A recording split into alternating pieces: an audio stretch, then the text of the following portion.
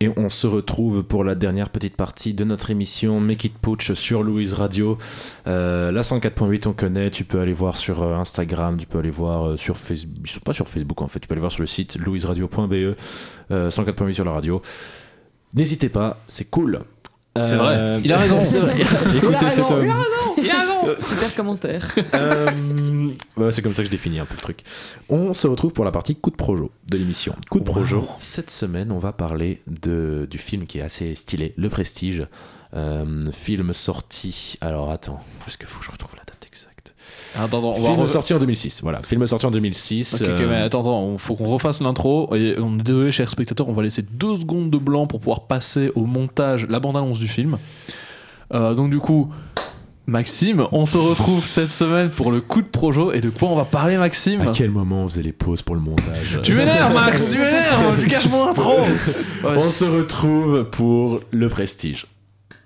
Voilà, c'est bon. Ok, on a eu notre petit moment de silence, ce sera plus facile au montage. On devait refaire chaque fois les coups de le projo. moment cringe de l'émission. Merci, mais Léo il est expert là-dedans. Synopsis. Londres au début du siècle dernier, Robert Angier et Alfred Borden sont tous deux des magiciens surdoués promis dès leur plus jeune âge à un glorieux avenir. Une compétition amicale les oppose d'abord l'un à l'autre, mais l'émulation tourne vite à la jalousie puis à la haine. Devenus de farouches ennemis, les deux rivaux vont s'efforcer de se détruire l'un et l'autre en usant des plus noirs secrets de leur art. Cette obsession aura pour leur entourage des conséquences dramatiques. Voilà. Donc c'est un film, moi je dis que c'est le film Avenger aussi, parce qu'on a quand même du coup Batman, Alfred, Wolverine, la Veuve Noire, enfin Black Widow, Gollum et David Bowie, qui font un film ensemble. C'est le multiverse. Hein. C'est j'ai envie de dire Camoulox. Donc voilà. Est-ce que vous avez vu ce film tout d'abord ? Oui, moi je l'ai vu il y a un Tu petit l'as vu il y a un moment. Flo, moi j'ai fait mes devoirs aujourd'hui parce que je l'avais pas vu, donc je l'ai regardé cet après-midi. C'est bien d'avoir quelqu'un du coup de projo qui est dédié à regarder des films. N'est-ce pas, Maxime ? C'est qui lui a regardé le film ? C'est moi. C'est vrai. Et moi ouais, je l'ai vu plusieurs fois même. La dernière fois c'était l'an dernier. Et d'ailleurs ça m'avait fait marrer parce que la toute première fois que je l'ai vu, genre j'avais débarqué pendant le film, j'avais dû partir avant la fin, j'avais la haine parce que c'était super intéressant. Et donc, film qui est sorti en 2006, mais chez nous en 2007. Ah ouais ? Voilà. Il est sorti 10 janvier en 2007 chez nous. Ah oui, non, ok, d'accord, 10 janvier. Réalisation, c'est un film de Nolan. J'ai l'impression qu'on va pouvoir parler un petit peu de Nolan d'ailleurs. On a eu un petit preview du fait que Cyril n'aimait pas beaucoup Christopher Nolan, donc on va peut-être en parler un petit peu après. Bien sûr. On va faire le petit jeu, donc Cyril, je t'invite à regarder Flo dans les yeux. Ok, parfait. On va faire le petit jeu, Okay. deviner le budget du film, et ensuite on va deviner la recette du film. Est-ce que je peux avoir une petite fourchette ? Vous me dites à peu près, et en fonction, je mettrai un truc, c'est à 5 millions près, ou un truc du style. Okay. Vas-y, Cyril. Donc le budget d'abord. Le budget d'abord. Je sais pas. En fait, j'ai aucune idée des tranches en général de budget pour les films. C'est un film. Le casting est bon, hein. Oui, donc voilà. bien sûr. Dans les films, pour moi, à partir du moment où tu arrives à 100-150 millions, c'est que t'es quand même dans un truc avec beaucoup de budget, effets spéciaux et tout. Je crois que Pirates des Caraïbes 3, c'était 200 millions parce que c'était un des films les plus chers de son époque. C'était même le film le plus cher quand il est sorti. Tu parles du box-office ou tu parles de la réalisation ?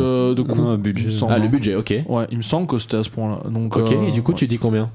Moi, j'aurais dit 65 millions. 65 ? Flo ? Ouais, j'aurais dit un truc dans le style, allez, peut-être 70 millions. 70 ? Moi je vais suivre, hein. Je crois que je vais mettre un petit peu moins quand même, genre 50 millions. Et c'est Fury qui est plus proche parce que c'est 40 millions. Très fort. 40 millions de dollars, et alors du coup les recettes, le bénéfice de tout ça ? Avec un casting pareil, il a dû te marcher ouf, non ? Je sais pas parce que ça date hein, quand même, genre je sais pas si 2007, Scarlett Johansson était si connue à cette époque-là. Il y a quand même David Bowie quoi. Il y avait Hugh Jackman aussi qui avait quand même pas mal de place. À mon avis, il a fait un petit 200 millions au box-office. J'allais dire la même chose, mais du coup, je vais dire 250 pour pas 250. avoir la même réponse. Moi, j'allais dire un peu moins, 180. Mais c'est encore une fois Fury. Parce que c'était incroyable. Si je ne dis pas de bêtises, c'est 109 millions seulement le box-office. Ah ouais, quand même. Ouais, c'est pas énorme quand tu regardes. Pour un budget de 40 millions, ça va, ils sont bien rentabilisés. Ouais, c'est ça, finalement 109 676 311 dollars au box-office mondial. Donc voilà, c'est 14 millions le premier week-end de diffusion. Je suis surpris parce que là je suis en train de regarder, donc c'est son 5e film à Nolan. Oui, surtout que c'était après les Batman. C'est après le premier Batman. Ah, c'est après le premier Batman. Ok, pardon. Mais du coup, c'était un peu dans. Il avait fait Batman qui était plus peut-être un film de commande quand même, Batman Begins, même s'il était très chouette, je trouve. Mais du coup, forcément, il avait un peu cette hype de regardez un film de Nolan, le dernier qu'il a fait, c'était Batman, c'était trop cool, quoi. Donc, à la distribution, on a Hugh Jackman, Christian Bale, Michael Caine, Scarlett Johansson. Et donc c'était Michael Caine, le gars, Alfred, qu'on retrouve plus. C'était Michael Caine.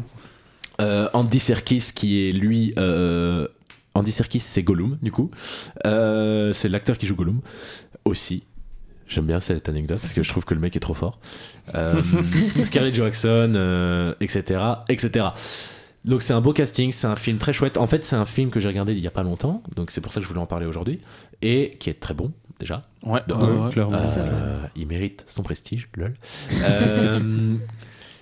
C'est un film qui m'a retourné le cerveau comme il y en a pas beaucoup qui l'ont fait. C'est-à-dire que c'est le truc où tu te dis ah ça y est, les retournements de situation sont finis, et en fait non. Jusqu'au bout, t'as un truc en mode Je pense que de tous les Nolan que j'ai vus, parce que j'ai la liste des films sous les yeux, ça aide aussi pas mal, je crois que c'est celui où il a le mieux maîtrisé son rythme et son ambiance. Oui, clairement. Pas trop partir dans des délires, où tu peux être paumé quand tu regardes Inception. Tenet, je l'ai pas vu, mais apparemment c'est très paumant, très pseudo-intellectuel. Oui, il y a beaucoup d'incohérences du coup à cause de ça, quoi, parce que tu te dis. Mais moi, là, j'ai limite une petite critique à faire. Donc même si j'ai beaucoup aimé le film, est-ce que vous regardez les retakes ou pas ou pas C'est vraiment par cœur, c'est le sang. Tu les connais par cœur, ok. Donc retake, c'est une coucou à eux. Bon, ils nous écoutent pas, mais bon voilà. Non, malheureusement d'ailleurs. On sait jamais. C'est des gens qui travaillent dans le doublage. Qui font des vidéos YouTube, et en fait ils font des résumés drôles de séries animées, de mangas, etc. Et donc c'est hilarant. Et donc notamment ils ont fait un retake sur Death Note. Et dans le retake sur Death Note, à la fin, je sais pas si tu te rappelles, ils ont la blague de non mais en fait je savais que toi tu savais, que moi je savais, que toi tu savais. Et du coup je trouve que dans le Prestige on a un peu ce truc là sur la fin, je suis en mode c'est bon là, arrêtez. Mais il y a ce truc de je trouve que c'est encore assez bien géré en fait. C'est pas, ça fait pas très ça tombe pas dans la lourdeur, mais sur le dernier retournement de situation, j'étais en mode les gars sérieux, putain, je pensais que c'était fini là. C'est vrai que la fin du film fait un peu long. Mais globalement, on va essayer aussi de ne pas vous spoiler, très chers spectateurs, spectatrices de nos podcasts aussi, bien sûr, n'hésitez pas à les retrouver sur le site de Spectateurs et spectateuses, excusez-nous. Mais voilà, c'est sûr que quand c'est un film qui tourne autour des retournements de situation, souvent, au bout d'un moment, ça lasse, et donc il faut arriver à bien gérer ta fin. Moi, je trouvais que ça allait. Je trouvais que c'était vraiment bien géré. Mais je pense que t'as cette idée de passer tout le temps du passé au présent, des trucs comme ça qui aident à mieux gérer ce truc, parce que t'es pas tout le temps dans la même ligne. Tout en étant moins bordélique, encore une fois, que ce qu'il a pu faire peut-être dans d'autres films, où c'est une façon de faire. Et ça peut plaire. Moi, j'ai adoré Inception, qui est, on va pas se mentir, quand même bordélique. J'ai adoré Memento, que j'ai vu qu'une fois et que j'ai trop envie de revoir. J'ai pas vu ça. J'ai pas vu non plus. Ah ouais, sérieux. C'est ouf. Il a l'air choqué. C'est un de ses tout premiers, je crois que c'est le deuxième qu'il a fait, parce que là, mon téléphone est passé en veille, évidemment, je ne vois plus la liste. Le concept de Memento, c'est que c'est un type qui a perdu sa mémoire à long terme. Il n'a plus que de la mémoire immédiate, à cause d'un mec qui l'a agressé, et je crois que sa femme est morte dans l'histoire. Donc, il vit constamment avec tout un tas de petites photos avec des rappels à qui est cette personne, qu'est-ce que tu vas faire et tout.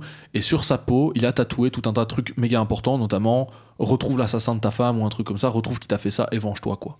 Et donc, le film se passe sur un très très court laps de temps, et tu vas comprendre petit à petit comment il en est arrivé là où il est.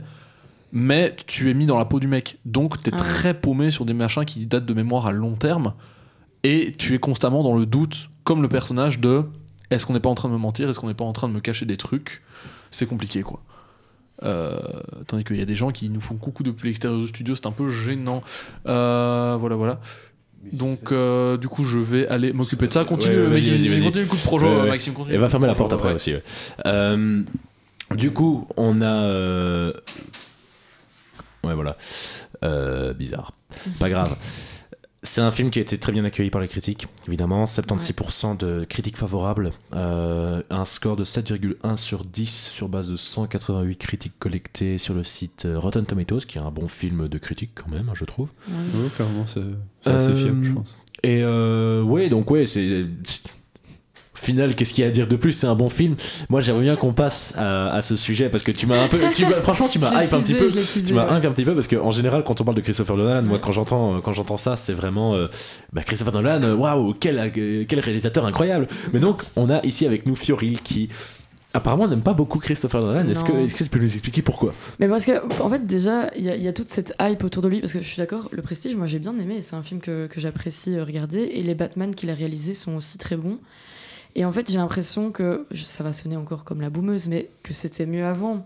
Et du coup, moi, Inception, c'est pas du tout ma came, et ça, c'est un avis personnel. Oui, tu es en droit de ne pas aimer le film. Oui, voilà. Mais en plus, j'aime bien les trucs un peu retournement de situation, les trucs un peu bizarres, vous voyez, avec... les films un peu chelous, c'est les trucs genre à la Fight Club et tout, quoi. Ouais, c'est ça, j'aime bien ce genre de trucs, et pourtant Inception, j'accroche pas. Tenet, j'ai pas du tout accroché. Interstellar, voilà, il y a beaucoup de gens qui disent qu'ils aiment bien. Moi, c'est pas trop ma came non plus. J'ai adoré Interstellar au cinéma. Ouais. J'ai jamais osé le revoir depuis parce que il y avait ce côté écrasant, imposant qui était très bien fait quand même. Je pense qu'on peut lui reconnaître ça. Ouais. Mais c'est sûr que je pense qu'une fois que t'es sorti de la magie du cinéma, c'est très compliqué de revoir Interstellar. Ça, je sais pas. La seule fois où je l'ai vu, c'était dans un avion, et j'ai quand même bien aimé. Et c'est vraiment l'inverse. C'est vraiment les conditions inverses. Tu ne peux pas faire pire que l'avion. Non, il m'a quand même bien marqué le film. Enfin, je l'ai vraiment bien aimé. Moi, le film, je l'ai regardé, je crois, 2 fois ou 3 fois. Et j'ai pleuré à chaque fois. Ok. Mais à chaque fois, moi, ce qui me fait pleurer, c'est la BO. Ça, c'est un truc que je dis dans tous les make-it pop, tous les coups de projo. La BO, c'est le truc qui me marque le plus à chaque fois. Ouais. Bah moi ici, j'en ai pas beaucoup profité parce qu'au cinéma, j'étais obligé de mettre mes écouteurs tellement le film allait fort au niveau de la BO. Moi, ça faisait trembler la salle, ça m'écrasait les tympans, c'était abusé. C'est la première fois que j'ai vu ça à ce point-là au ciné. Mais du coup, Interstellar, c'est un film que j'ai quand même trouvé très beau. On n'oubliera pas qu'il y a un personnage qui a quand même appelé son fils en hommage à son père Cooper. Sauf que Cooper, c'est son nom de famille, donc il vient d'appeler son fils Cooper. Et voilà, merci les scénarios de Nolan qui ont vraiment pris un coup dans l'aile. Mais moi, j'ai un peu l'impression que... Donc, j'ai pas regardé de film depuis Interstellar. J'ai vu des extraits de Dunkerque qui, franchement, avaient l'air un peu chiant. Genre très film d'ambiance, et quand t'accroches pas, t'es pas dedans. Mais ça, faut pas regarder si t'es pas dans le délire film de guerre et tout, parce que c'est vraiment... Ça peut me plaire, justement. Donc, c'est pour ça que j'étais un peu étonné de pas rentrer dans le film. J'ai pas vu Tenet. J'ai pas vu, du coup, Oppenheimer qui vient de sortir ou qui va sortir. Il est pas encore sorti. Il est pas encore sorti. Mais j'ai un peu l'impression que Tenet a marqué un tournant où Nolan est devenu presque une parodie de lui-même, comme une espèce de marque de fabrique de faire du Nolan, c'est faire ça. C'est ça. Et du coup, je pourrais comprendre qu'on n'aime plus, mais je peux comprendre que si t'aimais déjà pas avant, alors là maintenant c'est fini, quoi. Oui, j'étais déjà pas une grande fan, mais en plus le fait de... Enfin ici, Tenet, c'est vraiment, comme tu dis, une parodie de lui-même. Il est dans l'intellectuel pour faire dans l'intellectuel, et au final, en fait, il s'y perd lui-même, et tu te dis, mais qu'est-ce que je suis en train de regarder tu me prends même plus de plaisir, parce qu'en fait, c'est tellement complexe, et tellement... Enfin, j'aime bien les films complexes, mais là, c'est vraiment... Tu dois tellement réfléchir qu'à un moment donné, non, tu prends plus de plaisir, t'es juste dans la réflexion constante, et tu te demandes ce que tu regardes, quoi. Pardon, je te coupe. Mais je me demande si genre il est pas juste arrivé à un stade où maintenant il s'en fout, il fait juste genre les scénarios genre comme il veut, et il se dit maintenant si le grand public comprend pas, c'est pas mon problème. Moi je me dis c'est un monde où c'est complètement. Moi je me dis c'est peut-être l'inverse, justement. C'est peut-être le fait on attend de lui que ça devienne, que ce soit un truc ultra réfléchi où faut se casser le cerveau, et peut-être que je me dis mais putain j'ai plus d'idées pour faire un truc original, faut que j'aille trouver dans des trucs qui n'ont plus aucun sens maintenant. C'est plus possible. Vrai que c'est une possibilité aussi. Il y a ça aussi, on sait pas vraiment. Bon Christopher, si tu nous entends, n'hésite pas à nous écrire à ouais, et puis je viens passer un petit coucou à Louise aussi, ce serait très cool. makeitpop l'adresse n'existe pas.com, voilà, tu nous vois ça si tu veux. On va peut-être clôturer avec on va clôturer une là-dessus. note en fait. On va clôturer là-dessus, on va donner une petite note. Moi donc les notes critiques donnent 7,1 sur 10 à peu près. Moi je lui donnais un bon 8,5 quand même, parce que c'est vraiment un film que j'ai apprécié, et le cast est très bon, donc voilà, 8,5. Moi j'allais donner un petit 7,5 parce que c'est quand même un bon film. Moi je donnerais un bon 8 en vrai, parce que c'est un film que j'ai trouvé très bon, mais genre ça m'a pas transcendé non plus, donc pas au-dessus de 8, je dirais. Évidemment il est temps d'avouer la vérité. À savoir que je suis très très fan de magie et de prestidigitation quand même.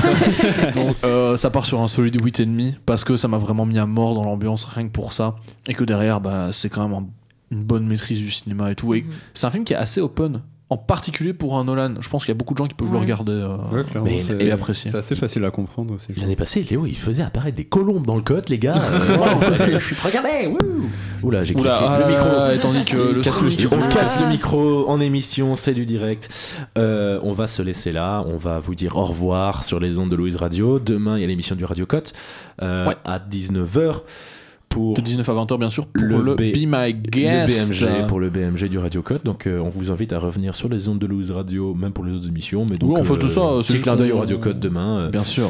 On vous laisse là-dessus pour ce soir et du coup on se retrouve la semaine prochaine. Peut-être pas avec les mêmes personnes. On verra parce que de toute façon depuis le début du quadri, les gens qui passent dans le Make It Pop, ça change tous les jours. C'est compliqué. À chaque fois.